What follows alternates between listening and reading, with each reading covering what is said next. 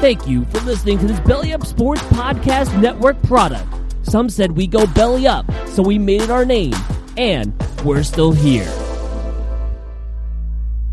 With threats to our nation waiting around every corner, adaptability is more important than ever. When conditions change without notice, quick strategic thinking is crucial. And with obstacles consistently impending, determination is essential in overcoming them. It's this willingness, decisiveness, and resilience that sets Marines apart. With our fighting spirit, we don't just fight battles, we win them. Marines are the constant our nation counts on to fight the unknown. And through adaptable problem solving, we do just that.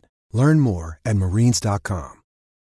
This episode is brought to you by Hyperice, the leader in advanced warm-up and recovery technology. They have tons of innovative products, like Venom-heated wearables to help soothe sore back muscles, Normatec compression boots to speed up recovery and increase circulation, and Hypervolt massage guns to improve mobility. Loved by athletes like Naomi Osaka and Erling Haaland. Try them yourself. Get 10% off your order with the code MOVE at hyperice.com. You're listening to Theater in College Hoops. I'm Subi. Alongside me today is Taylor Dammel. We're brought to you by the Barn Burner Podcast Network. Go subscribe on whichever device it is that you use. Your College Hooper of the Week this week, Marcus Camby, former UMass Minuteman. I actually just came up with that. I usually prep the College Hooper of the Week, but I was so focused. Taylor and I were both so focused on our guest that we have on the show that I just completely forgot about the College Hooper of the Week. So this isn't some random obscure guy. Honestly, one of the best college basketball players that we know of from UMass, especially Marcus Camby, College Hooper of the Week. We're brought to you by Royal Digital Marketing, aka RDM. RDM specializes in website development and digital marketing for small businesses and startups. So if you need a website, make sure to contact them at colin@royaldigital.co. That's COLIN at royaldigital.co. And make sure to check out the website at theaterincollegehoops.com. And you can always follow us at CBB Theater. You should also follow me at Subi232 to find out where the Theat is. And make sure to follow Taylor at Taylor Dammel and the Shark at _Shark_BB. Let's open the curtains.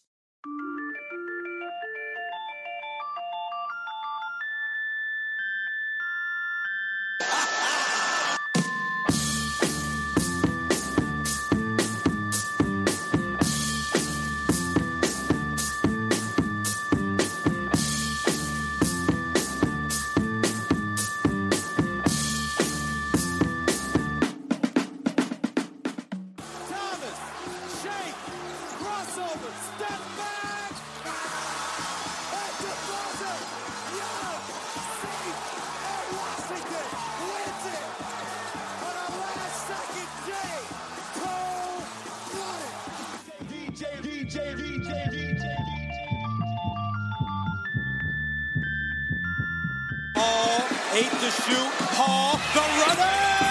Loose ball! It's good! With 4.4 to go! Shannon! Don't want to foul! Shannon from the corner! And it's over! Gonzaga! The flipper still fits!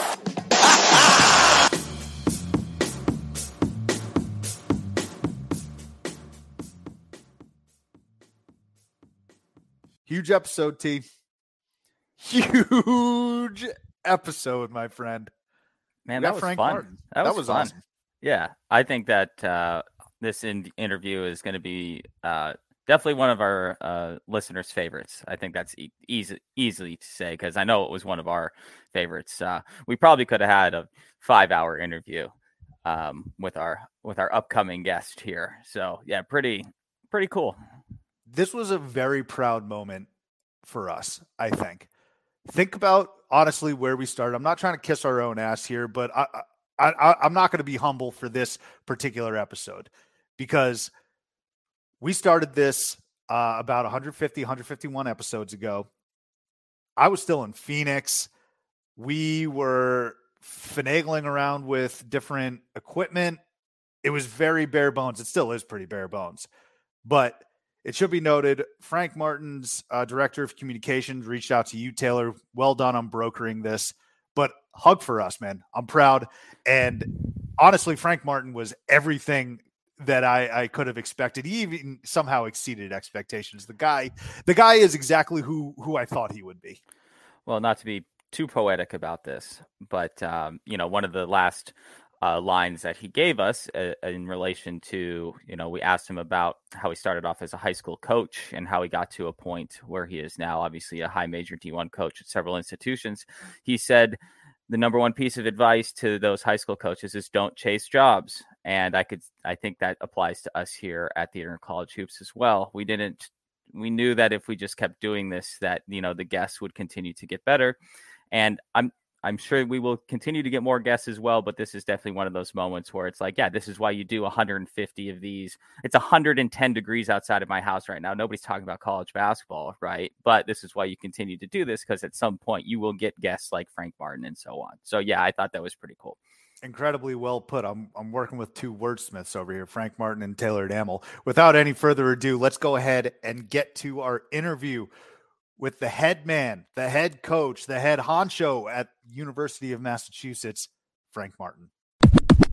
It's important that I got a fresh cup of coffee in my hand because I got to match the energy of our next guest, a man who needs no introduction, but damn it, he deserves one. So I'm going to give him an introduction.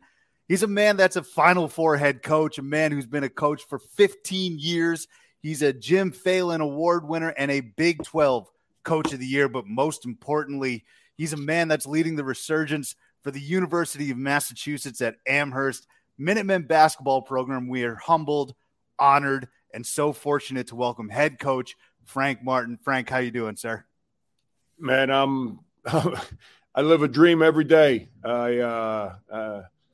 You would have told me 20 years ago that I'm going to be a Division I head basketball coach and be as lucky as I've been to be around the great players that I've been a part of and to win the amount of games that we've won and to be, whether it's at K-State, the 5 winningest years in the history of the school, or, if you eliminate the COVID year, which you don't have to. I mean, it's our deal. But if you eliminate the COVID year, the 6 years prior to COVID and the year after COVID, it's the winningest 7-year period at South Carolina since the early 70s, and finished in the top 5 of the SEC. I'm doing the math off the top of my head, so if I'm wrong, don't kind of like. Feel free to embellish if you want. No. Everybody BS's these days, man. I'm one of the old-fashioned dudes that still takes pride on saying the truth every once in a while. My last 7 years, 5 times we finished 5 or 6, might be 6 in the top 5 in the SEC. So it's you would have told me that 15 years ago, man, that's the ride I was going to be on. I'd probably be serving rum and cokes for a living now rather than still chasing people around to try and rotate defensively. Yeah, look, I mean, an incredible level of success. I'm so glad you brought up your time at Kansas State. I'm so glad you brought up your time at South Carolina. Obviously, the goal of this interview is to really raise awareness and pick your brain about what's to come for UMass. We have a huge UMass contingent, and so we're excited to hear about what's been going on in Amherst, especially this offseason and this upcoming season. But I do want to start at K-State and South Carolina, first with K-State, because there are 2 pretty pivotal moments in me really falling in love with the game of college basketball, and one of them was March 25th, 2010 in Salt Lake City. You know exactly what I'm talking about there, Coach? You don't? I know. Okay.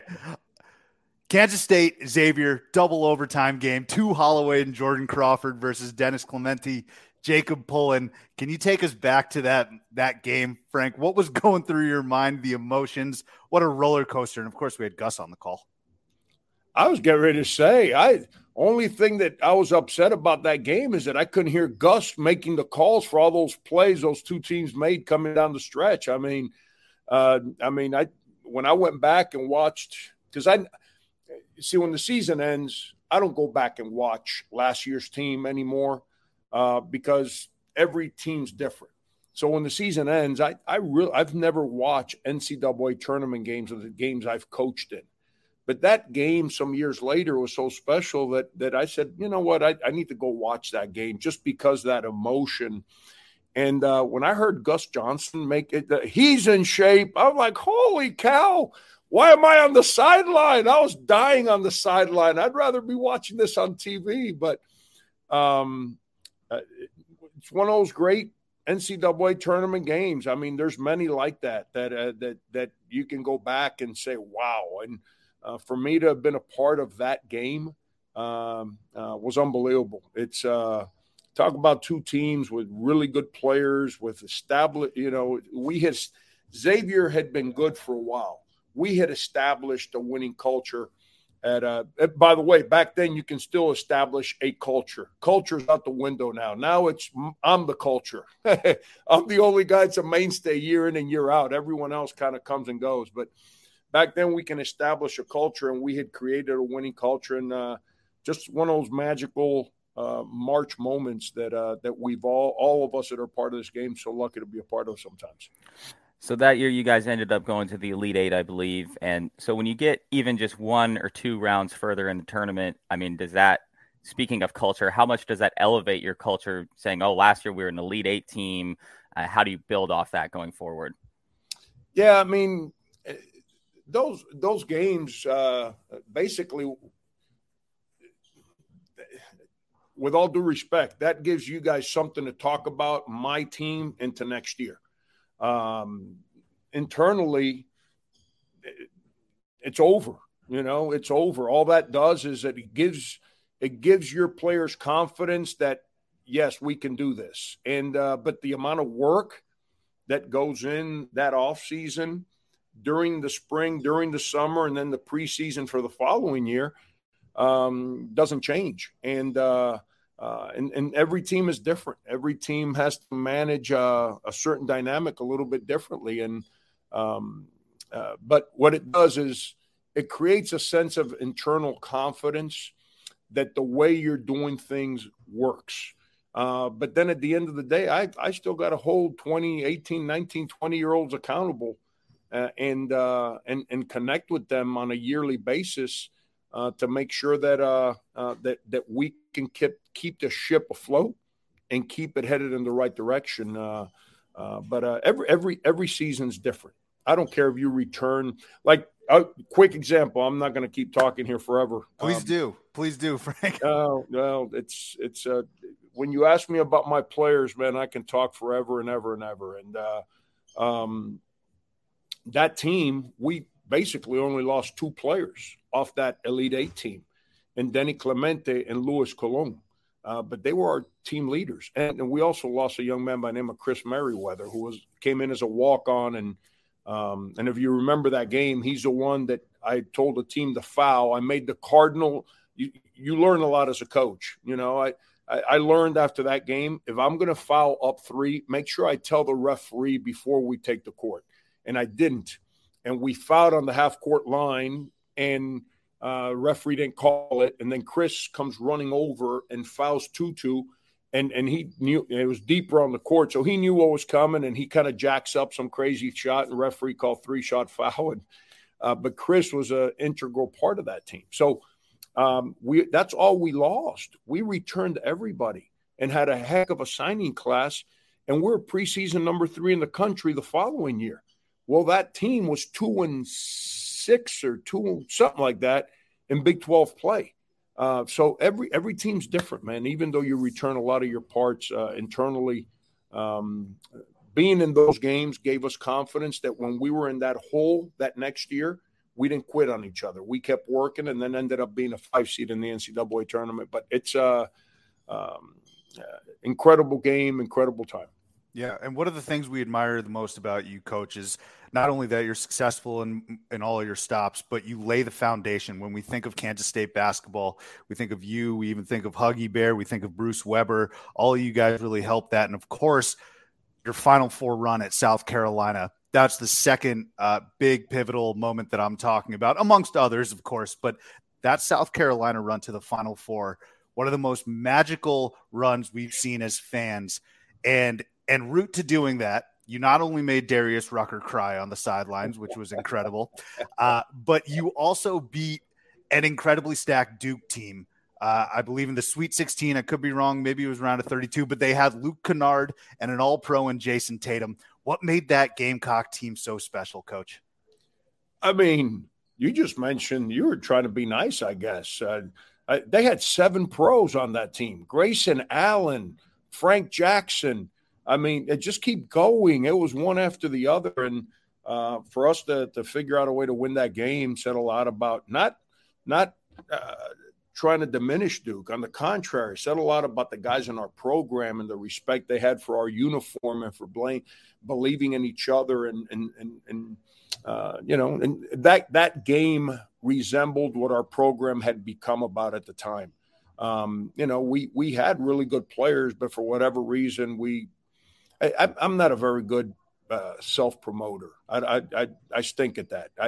And you know what? When they put me, good Lord comes calling, and they put me down in the ground and they let me come to another life again, I'm not going to be a self-promoter because it's not about me. And I don't need to promote what I do and what I accomplish to the people who don't know me. So I'm not good at it. And it's one of those deals that I hope I never change there. This not my deal. I don't criticize those guys that self-promote. It's just not my deal. And it's but our team, because of those reasons, probably never gets the credit it deserves for the kind of players that we have. Chris Silva, he's an NBA guy. Mike Kotsar, he's an NBA guy. We never got credit for signing those guys. Sindarius Thornwell, NBA guy. PJ Dozier, McDonald All-American. We have good players too now. And when you see that team as the guys that, we never got the publicity for the kind of players that we had recruited. And that's on me because I'm not trying to promote individuality. But those guys stuck together and they all came to our program in a time where we were building, we weren't established. And if you think about that game, we're down, and Duke's doing what good players do. They're making hard shots, and they're trying to break our will. And our guys didn't flinch, man. Our guys didn't flinch. I knew our team by then. I say this all the time. You think back to this early in the second half, we start getting stops. They start missing. And now we're getting – I thought in the first half we got some great looks. We were just a little tight and just didn't make them. We come out the second half, we start making, and we make. And I'm starting to say, all right, here we come. And we get a breakaway dunk, and they call timeout. And so we get a stop, and I make a call for a lob pass. I call a lob play against their zone because they had gone zone because they were struggling to defend us. And I'd called that play maybe 4 times all year. I called it another dozen times in practice. We were 0 for the year, not in scoring and executing. Did it result in a turnover those first 3 times? Yeah, I'm just telling you, but it goes back to players, in the leadership. And you hear coaches all the time say, when your players are leading, then you got a really good team. Well, everyone, what does that exactly mean? Well, what that means is you're in that moment, and as a coach, you want to run a certain play, and one of your guys says, no, run this. I'm telling you, we're going to get it. That was Thornwell during that timeout. He said, run. I'm like, are you kidding me, bro? We ain't complete that play. He goes, let's run it. I'm telling you, we're going to get it. I said, okay, run the play. And we ran it. We executed. Sin made the pass. Chris dunks the ball, and we just took off from there. And that was a special moment of that game. But that game resembled a lot of what our program had been built on and what we always relied upon in our time in South Carolina. So that run was also pretty cool because that game you're referencing, your first 2 rounds were in South Carolina, in Greenville. Mm-hmm. Then you got to go to the world's most famous arena at MSG. Mm-hmm. Then you head to the Final Four that I was at, and might I say actively rooting for South Carolina at that Final Four. Yeah. So was there any point, on that run, whether it be at MSG or when you got here? I live in Phoenix, so when you got here to Phoenix and you could just kind of looked around, was there ever a point where you're like, this is it. I've made it to essentially what is the pinnacle of this sport that I have dedicated my life to? Well, that's the year before we set a school record for wins.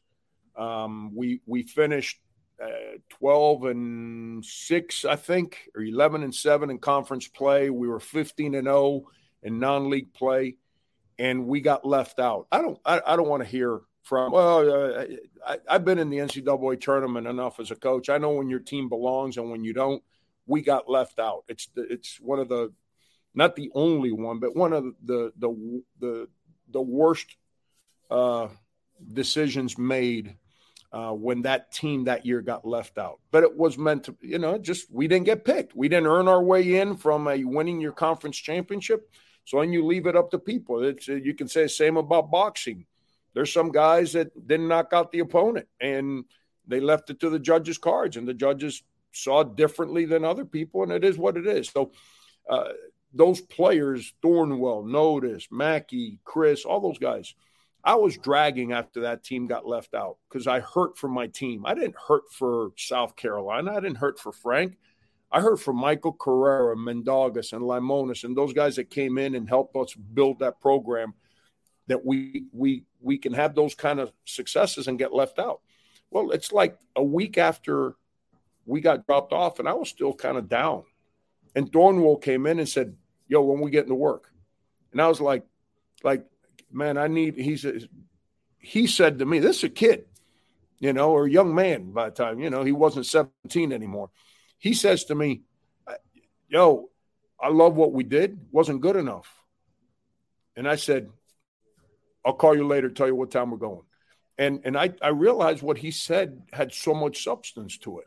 It wasn't just noise. And so I scheduled workouts starting the next day, and away we went. And then that team obviously makes the run that it made. And you referenced Darius Rucker earlier.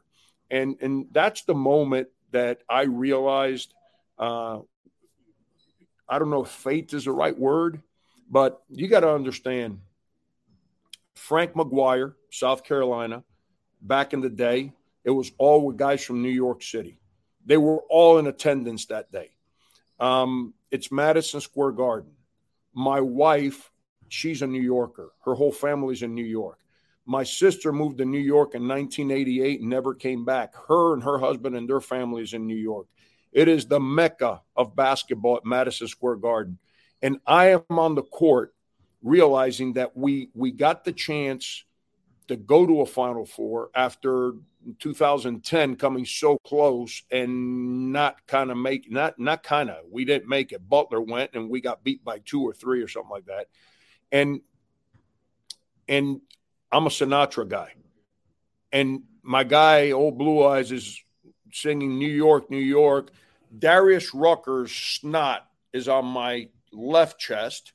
My wife's tears are on my right chest, and my mother's tears are on the right in the middle of my chest. And I'm sitting there saying, "Are you kidding me, man? I mean, like, how am I on this ride, man?" And it never ends. You go back to my high school days, 8 state championships, and you, like I said, you go to K-State and Poland, Clemente, all those guys, the incredible Magruder, Curtis Kelly, Jamar Samuels, just keep going through those guys, that they believed in me to come play for us in Manhattan, Kansas. These guys all from different parts of the East Coast.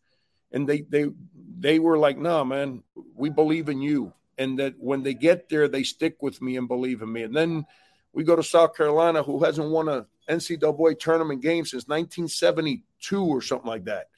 And won double-figure conference games in its history 4 times.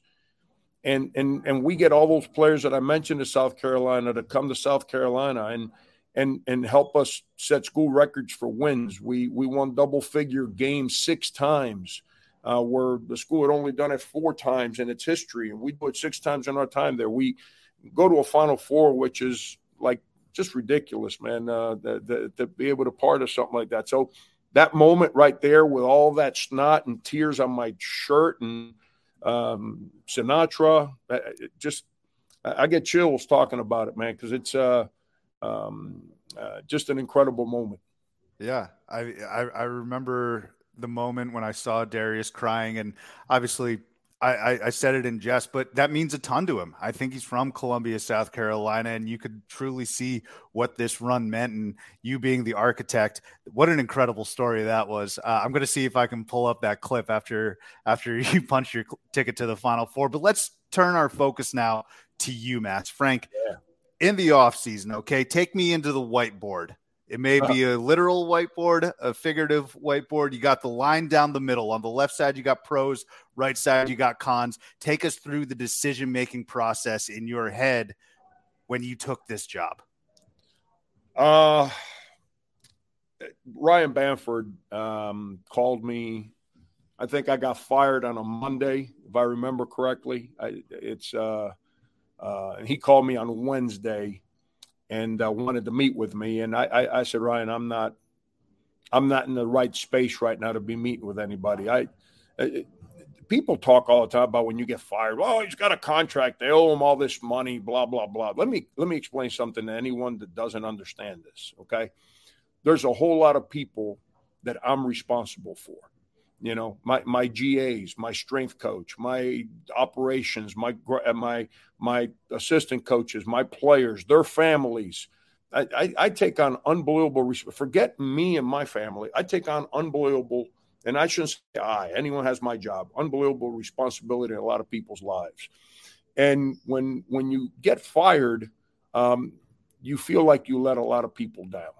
And people that trusted in their futures with your guidance and your leadership. And when you get fired, that means change is coming for a whole lot of people. And that's a difficult moment to handle as a human being. I don't care how much money they pay you. That does not heal those wounds. And so, you know, I was down. You know, my ops guy, my strength guy now, we've been together for 18 years. We've seen our children born. We've seen our children grow up to become college students. So I wasn't ready to talk. I was doing television for CBS or Turner. I don't remember what channel that weekend. And I went down there to do television, and the people there in the studio, you know, off air were incredible. You know, just Candace Parker, Seth Davis, all them, some of the NBA guys that are in the same studio. So you're all hanging out. You know, during your time off, the dead time, you know, you're all hanging out in the same waiting room. And every one of those folks they were uplifting. You know, I had outsider's perspective, like, yo, Frank, don't ever change, man. It's, you know, what you do for people special. And so you hear all this. And I've always said, I don't work to please people that don't know me. I work to make sure I do my part to empower the people that do believe in me, whether it's the people that hire me, the wife that married me, the children that look at me as their dad, or the people that believe in me to come work or play for me and with me. And that's what I worry about. So that's where my focus has always been. But when you start hearing all these positive comments from people that are actually a part of that journey, just in a different place, it makes you feel like, okay, maybe what you're doing is right, even though some folks felt that wasn't right. And then Ryan called me again. He told me he would on that following Monday, and I was better prepared to have conversation. And I met with him, and he got me excited, man. He went about it the right way. He, for lack of better words, he recruited me, let me know that to build this place the way he wanted it built, I was the man to do it. And from that point on, it was just a matter of making sure my family was in the right space. You know, my oldest son, who ended up transferring, he's going to play 4 years as a graduate student. You know, he's older. He knew change was coming, you know, because he was at that stage of his life. But, you know, my daughter is just started her senior year in high school.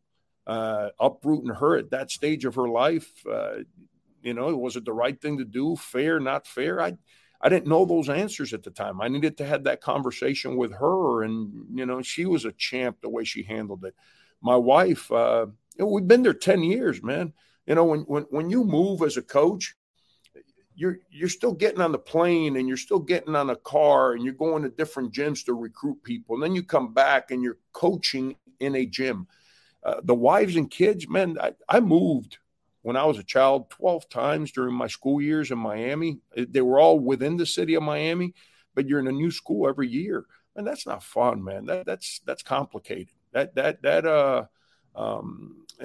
after 10 years in one place, difficult moment for my family to make the adjustment, but they were unbelievable. Like they've been my whole life, incredibly supportive and excited. My wife was a A10 champion here at UMass in track and field. She was a record holder in the A10, I believe. I don't know if this is what she ever dreamt of, coming back to where she was a part of, but but we made the decision to do it. And I know the UMass that I used to watch as a high school coach through television. And I know the power that came through the TV set, from home court environment to the kind of basketball. And then in 2000, I got into college basketball. And when you get into college basketball, you kind of start worrying about your own team and the league you're in. So you don't really watch as much, other places. And so I hadn't paid a lot of attention to UMass basketball over the last 20 years, but I know what my eyes used to see back in the 90s. I know what I felt coming through that television set. And so that's the vision I've got at UMass basketball. And I can we do it? I got no idea. But like I told people the other day, I said this when I got hired at K-State. I said it when I got hired at South Carolina, and I'm going to say it now. There's only two options here. We're either going to build this the right way, and we're going to have a great, great time, and we're going to love watching our teams play, or they're going to put me in one of them jackets and lock me up in one of those rooms with no windows. There's no option C here. It's one or the other. So when you get into building or rebuilding a program, or however you want to phrase that, obviously you've done this in several stops now. What's that process like? First day on the job, so after that Monday, is that Tuesday? Are you already meeting the players, figuring out who the assistant coaches are or are not going to be? Are you making calls to already start scheduling games for the future? Walk us through the process of what it's like to take over a new program. Yeah, all the above. But before I can worry about everything on the outside, I got to worry about what's going on the inside. And, Matt McCall, who I replaced, I've known Matt forever. He's one of the great people in this business. And Matt's going to be a head coach again, and he's going to have an incredible the experience here has better prepared him for that next one. And he's going to be unbelievably successful when he gets back on that saddle. Matt left a lot of very good stuff in place here, a lot of structure, a lot of attention to detail. They got that close to turning the corner. And unfortunately, that's how this business works. You get that close to turning it. And sometimes you do, and sometimes you don't. And I understand that real clear. I got that close at K-State, and we turned it. I got that close at South Carolina, and we turned it. Am I going to be able to do it here? I don't know, but I'm excited for what we got in place. And the first thing that I had to do was understand the players, understand the internal things that were in place, and then start. It's kind of a complicated issue. I have to adapt to the UMass culture on campus and the athletic department. They don't need to adapt to me. But then I walk in, and then everyone that's in basketball now has to adapt to my culture. And I have to understand the culture of the people that I answer to make sure that I adapt my culture to fit their model. But then everyone else has to start adapting to my culture and within basketball. And that's where change comes into play. I say this with all due respect. I'm not a fan of the transfer and play right away rule, but I don't sit around and complain either. I made my voices and my opinions known in the NABC board. I've made them known in the SEC office. I've made them known in the Atlantic 10 offices now. But I'm not a rule maker, and I'm not a crybaby. if the rules are put in place that this is the way we're going, then that's the way we're going. And we have to learn, adapt, and move forward. Everyone talks about change of college athletics. Nick Saban, everyone talks about his greatness as a coach and the winning and all that stuff. He had a powerful line back in the spring. He said the dinosaurs did not adapt. Look what happened to them. I don't know about you guys. I've been around for 56 years. I have not seen a dinosaur take a deep breath in my 56 years. But I've seen a lot of movies about what they used to do back in the day. So I don't want to be one of them statues yet. I've got some breathing to do. And, so it's because of that transfer rule. It allowed us to put together a roster for this coming year with some older guys and some younger guys. And but everything starts internally. Hiring your right staff. I was lucky. I had guys that came with me from South Carolina. So I can get things in place here, and then I can get out to start building the program from the outside. But first we had to build or not build, because you're always building, but we had to create a vision on the inside first. So everyone in that locker room understood the do's and the don'ts moving forward.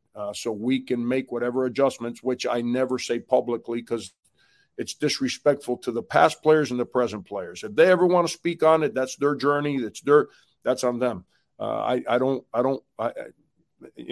speak about things I do that pertain to me. I rarely speak about the good and the bad of, that happens behind the scenes in respect to players. But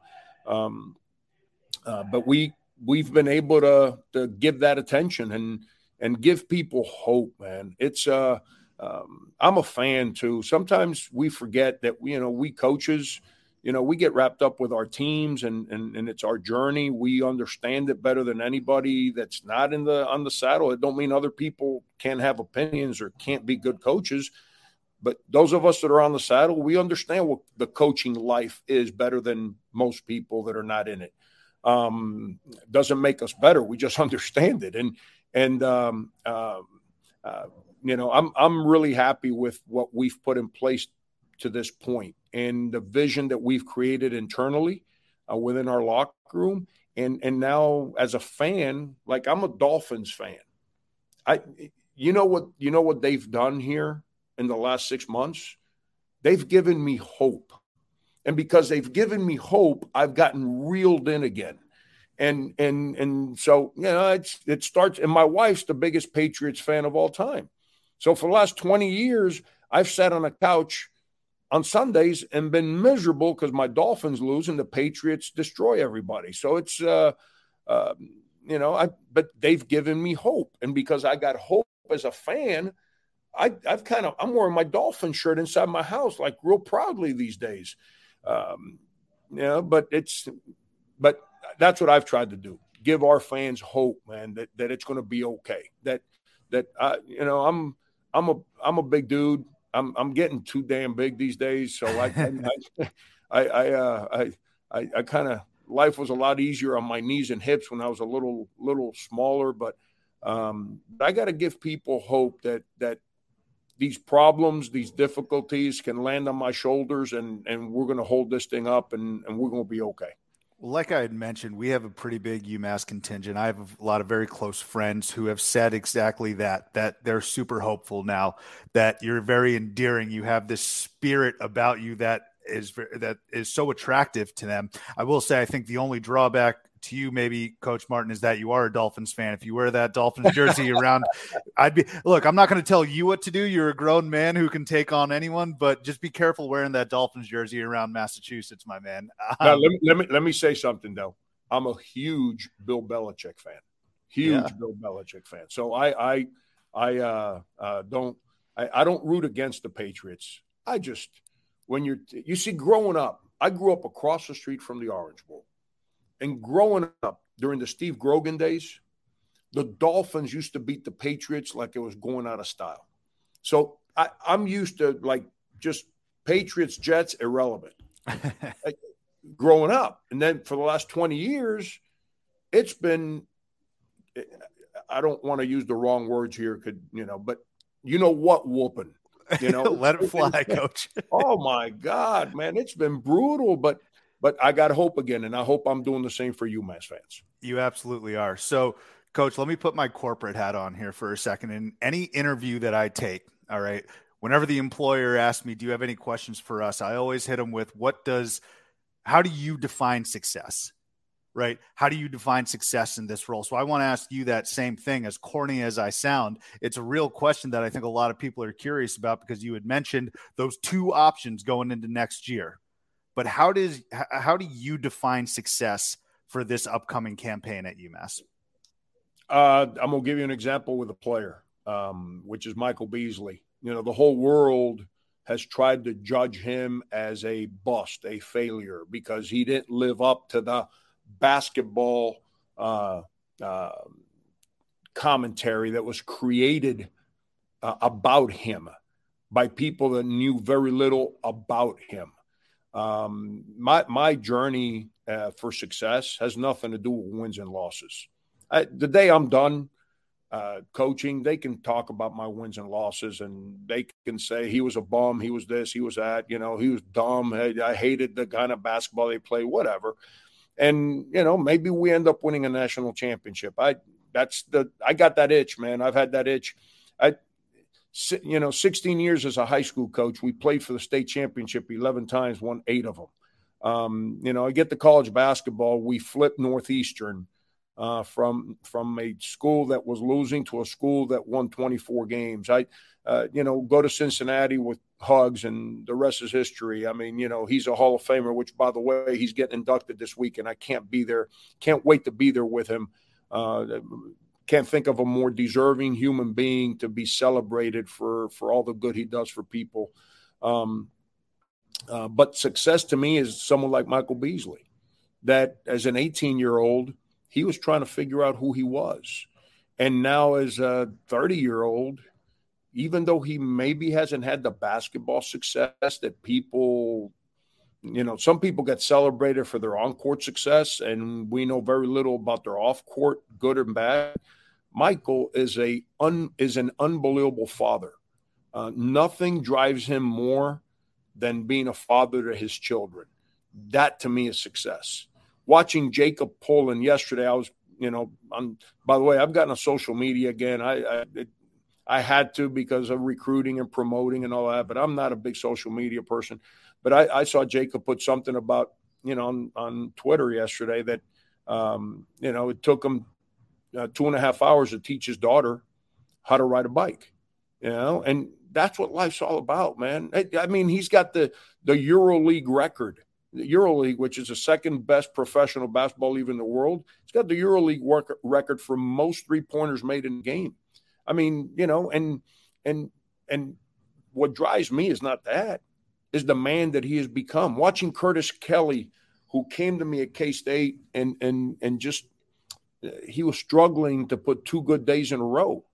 And now he's a graduate assistant that's going to have, after a 10-year playing career with a college degree back in his alma mater, it's that to me, it was success. Is success.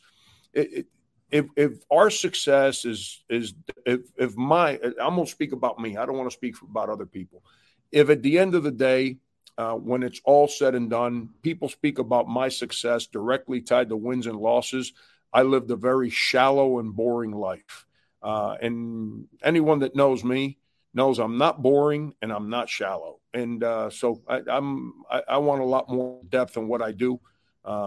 I'd rather sit on that rocking chair and serve rum and cokes for the last 10 years that they allow me to be around here and know that my former players are responsible men and successful in society and uplifting other people's lives than having people speak about my career record. I love it. I love it. So you talked a little bit about joining social media or getting back on social media, the new rules with the transfer portal, things of that nature. How do you, in today's landscape of college basketball, help the players deal with NIL stuff, transfer portals? Because I'm sure coaches are learning at the same rate that the players are, because these rules are all pretty new. How do you help players navigate all of this new stuff that's going on in college basketball? Yeah, I say it all the time when I when I get brought in for leadership speaks or commentary or questions, and we all talk about, well, why does Frank still yell at people and they still listen to him? And number one is because I get to understand them and who they are. I don't try to make people learn the way I learned. People learn differently now. But my values and those values, regardless of how you learn, it's do we uplift others by sharing good values with them and instilling good values in them. And that's the mission. And I have to learn how young people learn. If not, I become a dinosaur. And then young kids, I tell our team all the time, when I was a sophomore in high school, the high school coach, who was the winningest coach in the history of the state of Florida, he'd say left-handed layups. And you shoot left-handed layups for 20 minutes. And if the rebounding line didn't start on the half-court line, whoever skipped the line or whatever had to come over. He was sitting in a chair on the half-court line. You come over and he'd paddle you in front of everybody. And then you shot a left-handed layup, and you didn't finger roll it. You jumped off your right foot. You shot the basketball, and you put it on the glass before it went in. If you did anything wrong, you went over there and you got paddled. And that's how I learned. That doesn't mean that's how everyone else should learn. But I tell people, that was our ADD medicine back then. We didn't need pills or whatever. I learned real quick. I better listen and do what I'm told, or I'm taking one. And I didn't want nothing to do with that paddle. But it's you have to understand the life of 18-year-olds. I've got children too as a dad. Social media is not going away. I didn't grow up with social media. I don't need that attention. I don't crave social media attention. I'm not trying to create a career by being a social media disruptor. It's not what I'm trying to do. And what I try to tell our players is, if you want to be a successful athlete, being a social media disruptor is a completely different entity. It's two different worlds. Entertainers can be social media disruptors because they go hand in hand. As an athlete, you think the players in the locker room really care about what your opinions are on social media? No, they want to know, are you coming in here and helping us win games? Because all of us, our success depends on us winning and losing games. And if we don't win games, none of us are going to celebrate the benefits that come with winning, which is, financial attention, whatever, all the good stuff that comes our way when our team wins. But if you want to be a social media disruptor, be my guest. But those two worlds are two different tracks. Secondly, with social media, it's not going away. It's only going to get bigger. I have to learn so I can better understand the journey that our players are living, so I can impact them off the court, so their life can get better off the court. Then people want to know, well, man, Frank still yells. Well, yeah, I do yell. I yell when I'm happy. Anytime I'm competing, I apologize. My bad. I didn't mean to raise my voice and be offensive to anybody. It's the craziest thing. Ever since when do people that yell become bad people? Some of the most hurtful things I've heard in my life were whispered, not yelled. And so, all the yeller, oh my God, what a bad human being. He's making people do things by yelling. Oh, poor kids. Are you kidding me? It's what a crock of what. But at the end of the day, man, I get to know these kids off the court, and it's important to me to understand what they need to success. Managing social media, how they represent themselves on social media, how to utilize it. Like I just spoke to our team yesterday as our first meeting about when, with the NIL world that's just been opened up. Man, if you walk into class and you put a hoodie over your head and you got your ear pods in and you sit in the back corner and you're very unsocial and just stay away from me in your class, well, that kid sitting next to you, his dad or his mom or her or whatever might be the CEO of some local company, and they might have courtside seats. And that kid goes home and says, hey, Frank Martin, the star player at UMass, yeah, he's in my class. What a jerk. He's to himself. You just eliminated one person from being able to open a door financially for you for the rest of your life. And, and the same thing with social media. You have to, with the NIL in place, you have to make sure that you control the environments that you're a part of to not eliminate things, but on the contrary, open up as many doors as you possibly can. Yeah, and I think that's huge that you're telling these kids that, because obviously, look, Taylor and I, none of us it's not like we have enough experience to know about these things, about the smallest little item, like the way you put your headphones in, you put your hoodie on. So that makes sense. And speaking of social media, last week you were kind enough to retweet our clip talking about you, and you mentioned the line, quote, losing steam. So real quick, Frank, yeah. I do want to preface this by apologizing to Kevin Sweeney, who we had on and who we interviewed last week, because I did a very poor job of clipping his response about you. He actually did go on to say some awesome things about you, talking about the energy that you brought to Amherst and how bright the future is. And we agree with that. I vouch for Kevin. So I wanted to take full responsibility about that. Frank, I don't want him on your shit list. He is a terrific, terrific journalist, and he's great. But Frank, is there any part of you that's looking at this upcoming season as maybe a chance to prove any doubters wrong if they're out there? Or is it just a byproduct of the ultimate goal, which is winning games? You cussed, so then it's okay for me to cuss. I'm in your show. If you were in my show, I'd cuss, and then you'd follow my lead. You cuss, so I'm going to cuss. Please do. Any doubters out there, they can kiss my ass. I don't work to prove them right or wrong. I can care less about what they think. They doubt. Listen, the day I got hired at K-State, all right, go read the stuff that every media outlet in Kansas City and around the country said. I didn't pay attention to it then. I'm definitely not paying attention to it as a 56-year-old crusty you-know-what anymore. I just want to see Kevin and hug him. I'm like, Kevin, did I do something wrong to you once upon a time? I mean, people want to sit around and say, I don't like Frank's offense. Okay, well, it's the same offense. There was a leading scoring team in the NCAA tournament at K-State and at South Carolina. So obviously my offense can't be that bad when your team leads the NCAA tournament in scoring.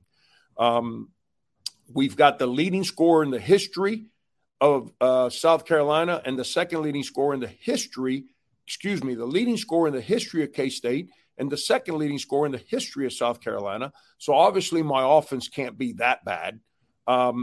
But people want to criticize my decisions, how I sub, I yell, whatever. I get it, man. I have fun, go at it, share your opinion. We all have the right to do that. That doesn't offend me. The only thing that I kind of got a kick out of is anyone that knows me knows and let me say something. My health was,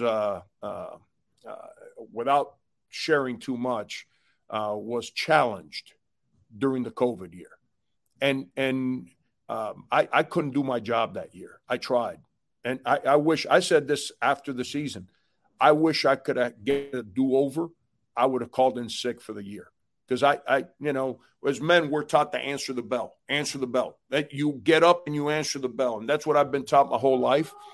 And I should have let someone else run the team. I couldn't help the team. And my health was just compromised. And it's deeper than just having COVID, but I'm not going to elaborate on that right now. But anyone that knows me, man, the day I don't have the steam to help young people, you don't have to worry about critics running me out of the business. Let's get back to reality here. All right. I've had many jobs, and all you guys have to do, Google my name, and I'm an open book. I don't hide who I am and where I come from. As a coach, the players are pissed at you. Your bosses are pissed at you. Your coaches are pissed at you. The parents are pissed at you. Your alums are pissed at you. Everyone's pissed at you.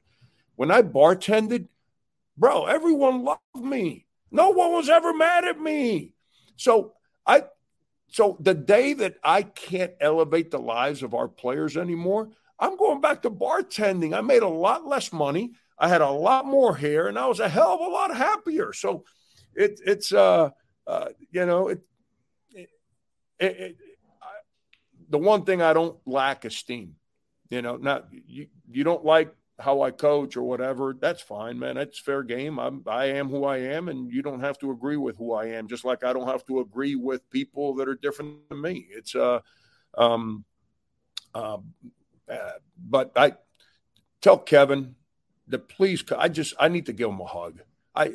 He didn't seem happy with me that day. No. Kevin was very happy with you, and I like I said, I think I did a terrible job, Frank. Of a group hug, man. We it's no, man, I'm just joking. Kevin's a great guy.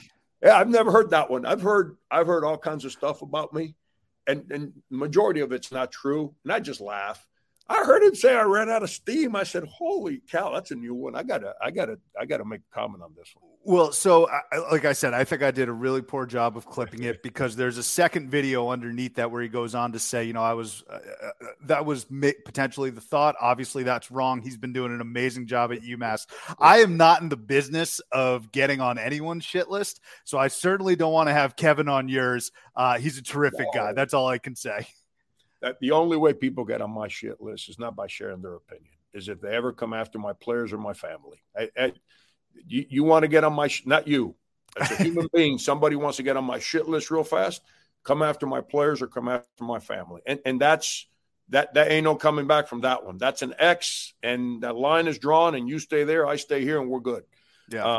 But you come after me, that doesn't hurt my feelings. I'm not into keeping shit list about Frank Martin. It's and on the contrary, I know Kevin a little bit, and he's great. He's great, and I was a little. Listen, we've recruited some really good players, so that puts me in a really good mood. We're in a kind of that video. I kind of saw it, and we're in a little dead period as coaches, so I didn't have to worry about phone calls. I finally got my family moved up to Amherst, so I was kind of in a really good mood. And I had no steam. I said, I got to engage this guy. I got to get this one going. Well, I appreciate the engagement, but I would definitely encourage you to check out that second portion of the video as well, Frank, whenever you have the time. Hey, we're going to get you out of here on some quick hitters, though. This has been amazing. SEC A10, now in the A10 correlation here. Okay. A man that you've gone up against for the past 10 years. Has also held the exact same spot that you're currently in. Have you had any conversations by chance? I don't know your relationship with John Calipari, but have you talked to him about this UMass job at all? Yeah, John's my friend, and he's it's funny. I met him when he was a coach at UMass, and UMass was rolling, and he came down to recruit one of our players in Miami, and over the last 10 years, the respect that we have for each other's teams and how our teams played. Just continued to draw us closer together. And John's phenomenal. And he called me right. I was in the middle of trying to make the decision. And he called me. He says, "You taking the job?" I'm like, stop. Don't. I know you can get the information. Stop. Leave me alone. I'm trying to deal with my family. And but now John's been great. He's an ally. He's a friend. He loves UMass. The fact that Derek Kellogg is so selfless that he was willing to come back here as an assistant coach and help us rebuild this place is only adding to Cal's love for what we're trying to do and reconnecting with the past and trying to create a new future, but building on the past and getting people excited about everything. Cal's phenomenal. He's a big part of UMass basketball. Huge part.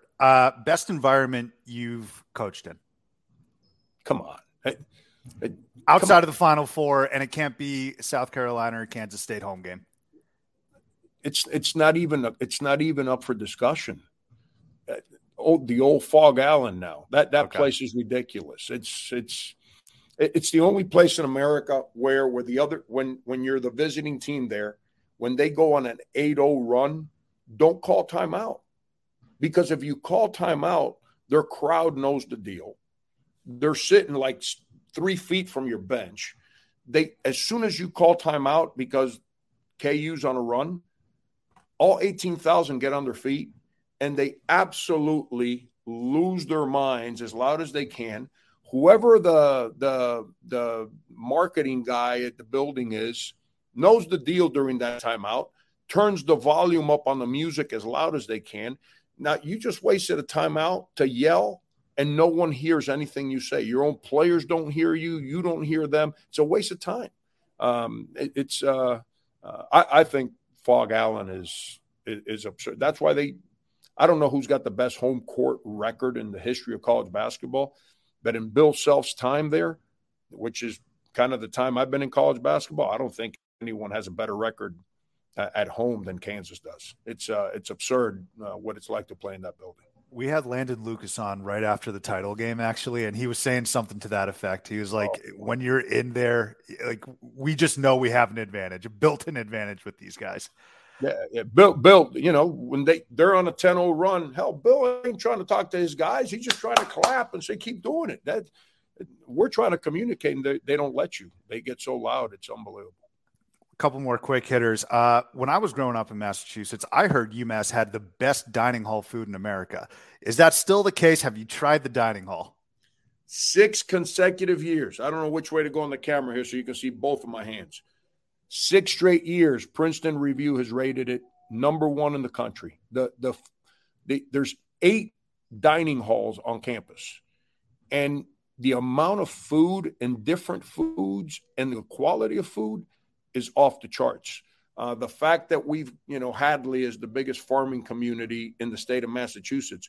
The fact that it's, ground to table, from the farms straight to our dining halls, incredible food. So I know UMass folks take a lot of pride in it, and I can tell you I need to stay away from there because the amount of food and the quality of food is ridiculous. Heard it's amazing. Yes. Any coaches that remind you of yourself? I don't know. I don't sit around and try to figure out who I am as a coach. I try to figure out who I am as a human being, and I don't know. I think I've got a taste of all the coaches that have been a part of my life. It started with my grandmother, who was the athlete in my family. She was no nonsense. I tell people to this day, if I do wrong, the fear of my grandmother and her broomstick just kind of like flash right before my eyes right away. And then being impacted by a guy named Shaky Rodriguez, who passed away right when COVID hit, was my mentor. That was the guy that without him, you guys never end up having a conversation with me. He was an incredible man that helped me. And Anthony Grant, coach of Dayton, we were high school seniors together, and he was our mentor. He's the guy, we were his assistant coaches for a long time, and he's the guy that taught us. And then, Rudy Keeling, may he rest in peace, who passed away, gave me my first college job. And then Ron Everhart, Bob Huggins, Andy Kennedy. I've kind of been able to put my arms around every one of those individuals. And, and then as a fan growing up, there were 3 coaches that impacted me when I used to watch television back in the 80s and 90s. And that's Bob Knight, Dean Smith, and Mike Krzyzewski. Those 3 guys, watching them on TV. And then John Thompson, John Chaney, men that I used to watch. And then I ended up having relationships with. Those are all kind of the people that I think have molded me into whoever I'm destined to become. So kind of going off what you just said, we have several followers of our program here that are high school basketball coaches, and you obviously have the unique perspective of going from multiple high schools to assistant to where you are now. So what's something that you could tell those guys? Obviously there's the work hard, all that type of stuff, but is there any specific piece of advice that you could tell those guys to say, hey, this is what I, really dedicated my life, to, is doing this right. And that's what brought me from a high school basketball coach all the way to where you are today. Yeah, don't chase jobs. Don't chase jobs. When you spend your energy chasing jobs, number one, you don't get the job you're chasing 99% of the time. And number 2, you omit the job you're supposed to do. Because you get deflated that nobody wants to hire you. And so your energies to helping the people that did give you a job kind of go out the window. when you're unemployed, I get it. I understand. You got to do what you got to do to go get a job. But if you're in high school basketball, you dream of being in college basketball. It's the path is different now than when I was coming through. When I was coming through, you can go up and work all these camps around the country and work campus, different campuses, and there was ways of doing that. Now the path is a little different, and some guys are AAU guys, and some guys are high school guys. But I used to do both. And you coach, some high school guys don't want to do AAU basketball. It's time consuming and you don't make a penny coaching AAU basketball. And some AAU guys don't want to do the high school stuff because you actually got to go teach class and get out of bed and do some things. And I would do both to make yourself as understanding of the grassroots landscape as you can and make yourself available in the eyes of college guys. So that would be my greatest advice. Do the job you got, man. Because at the end of the day, when you're in coaching, it's about the young people that are playing for you. Make them better. If you can make them better, someone's going to pay attention and possibly give you another job. Very last question for you, Coach, and then we'll let you go. We do this segment with every single guest that we have on, and you've been so gracious with your time. Amazing stories, but we call it Bring Them Up on Stage. Is there anyone that you can recommend that we reach out to get them on Theater in College Hoops and swap some stories? Any colleagues, coaches, former players, anyone that you think? Andy Kennedy. I'm just telling you. He's, Bob Huggins too, but Andy Kennedy. Because if you bring Hugs, he's only going to give you the stories he wants to give you. AK is going to give you all the stories. But AK has an incredible perspective as a player, as the guy that played for Jimmy V and then ended up going to UAB and playing for Coach Bartow. The fact that he think about it, played for Valvano and Gene Bartow, worked with Bob Huggins. Just think about that. And now he's an unbelievably successful coach, and his relationship with players, the way he managed that year of Cincinnati when Coach Huggins was pushed out and he was on an interim basis for the whole year, just an incredible perspective and great stories and incredibly smart. If you can get him, let me know. I'm gonna be with him this weekend. I'll push him your way. I appreciate that, Coach. We'll miss him. We already miss him on the calls because he's got the smoothest voice out there, Andy Kennedy. But Coach Frank Martin, thank you so much for coming on to Theater in College Hoops. This was a true treat, and it was an honor and a pleasure. Best of luck this upcoming season. Not only will we be watching, we'll be rooting for you. Thank you. And if you do get AK, just make sure you ask him when he was doing television, when he referred to a player as Ron Jeremy. Make sure you ask him about that one. That's our first question. Yeah, Coach Frank perfect. Martin, thank you so much. You got it, guys. All right. We want to thank Frank again for jumping on. Listen to me calling him Frank. I need to have some respect. Thank you to Coach Martin for jumping on to Theater in College Hoops, sharing so many great stories with us. Hopefully we can get Andy Kennedy on and ask him about that Ron Jeremy comment. There were so many funny moments, the snot on the shirt between his mom, his wife, and Darius Rucker, that whole run. And then, of course, you can tell his excitement and just how much he loves UMass. It's pretty obvious, and how much he loves coaching and coaching up men, right? The biggest thing that you can get from Frank Martin, I think, is how the wins and losses truly are secondary, and preparing these guys for life after basketball. Some of the stories he was telling us about Michael Beasley and also Jacob Pullen, pretty incredible stuff. Taylor, did you have any big major key takeaways? How did you enjoy that? That was pretty cool. No, 100%. I think the way that he kept harping on that, it's really success is defined to him by the creation of, functioning members of society, not necessarily about just winning basketball games. I mean, that's why you are a successful head coach. That's why you get hired. Literally, what did he say? He got a phone call like an hour after him in South Carolina. A couple days, I think, but yeah. Yeah, where it's like that. Yeah, where it was like, okay, yeah, that's how you're able to build those relationships within college basketball, just life in general, is if something doesn't go your way, you've created all these relationships that someone's there on the phone ready to say, nah, man, let's let her fly. Let's do it again. So I thought that was pretty cool, his transition from one job to another, especially because, his 2 coaching changes in his career, one has been him choosing to leave a job to go to another. And then that same job is obviously not one he chose to leave. So he's had kind of both experiences in terms of switching schools in college basketball. So I thought both of those kind of juxtaposed, with each other. There was pretty interesting to hear about.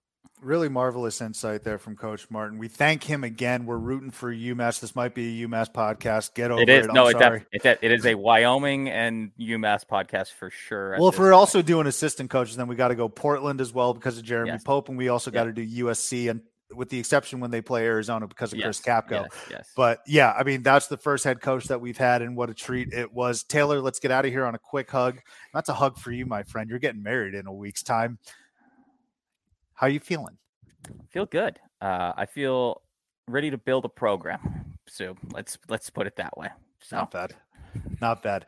Let's get on out of here. One more time. Thank you again to Coach Martin.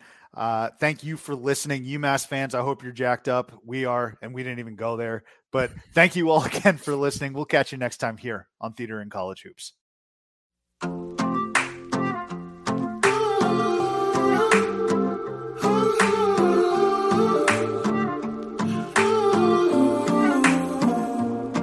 Well, I ain't gonna work today. Just wanna sit around and play. Gonna hit balls off the dock. Kick back in my flip-flops. Don't owe nothing to the lender. Nothing spinning in the blender. The only thing on my agenda is beers and sunshine. Bonfires in summertime. Back porch nights in South Carolina. Ain't nothing finer than me and my girl striking up a little lighter. Cause everybody's down in a world gone crazy. Don't know how to fix it, but I think maybe turn on the good times, turn off the TV. Yeah, the only BS I need is beers and sunshine.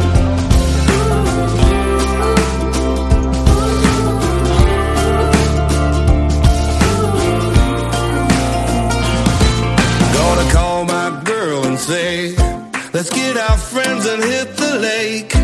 Grab a boat and get to floating. A little buzzed and a little toasted. We're gonna hang and have a little fun now. Flying high like we'll never come down. We're gonna go until we run out. Our beers and sunshine. Our bonfires in summertime. Back porch nights in South Carolina. Ain't nothing finer than me and my girl striking up a little lighter. Cause everybody's down in a world gone crazy. Don't know how to fix it, but I think maybe turn on the good times, turn off the TV. Yeah, the only BS I need is beers and sunshine. Oh, beers and sunshine. Oh, beers and sunshine. Bonfires and summertime. Back porch nights in South Carolina. Ain't nothing finer than me and my girl striking up a little lighter. Cause everybody's down in a world gone crazy. Don't know how to fix it, but I think maybe turn on the good times, turn off the TV. Yeah, the only BS I need is beers and sunshine. Oh, beers and sunshine. Oh, beers and sunshine. Bonfires and summertime, time.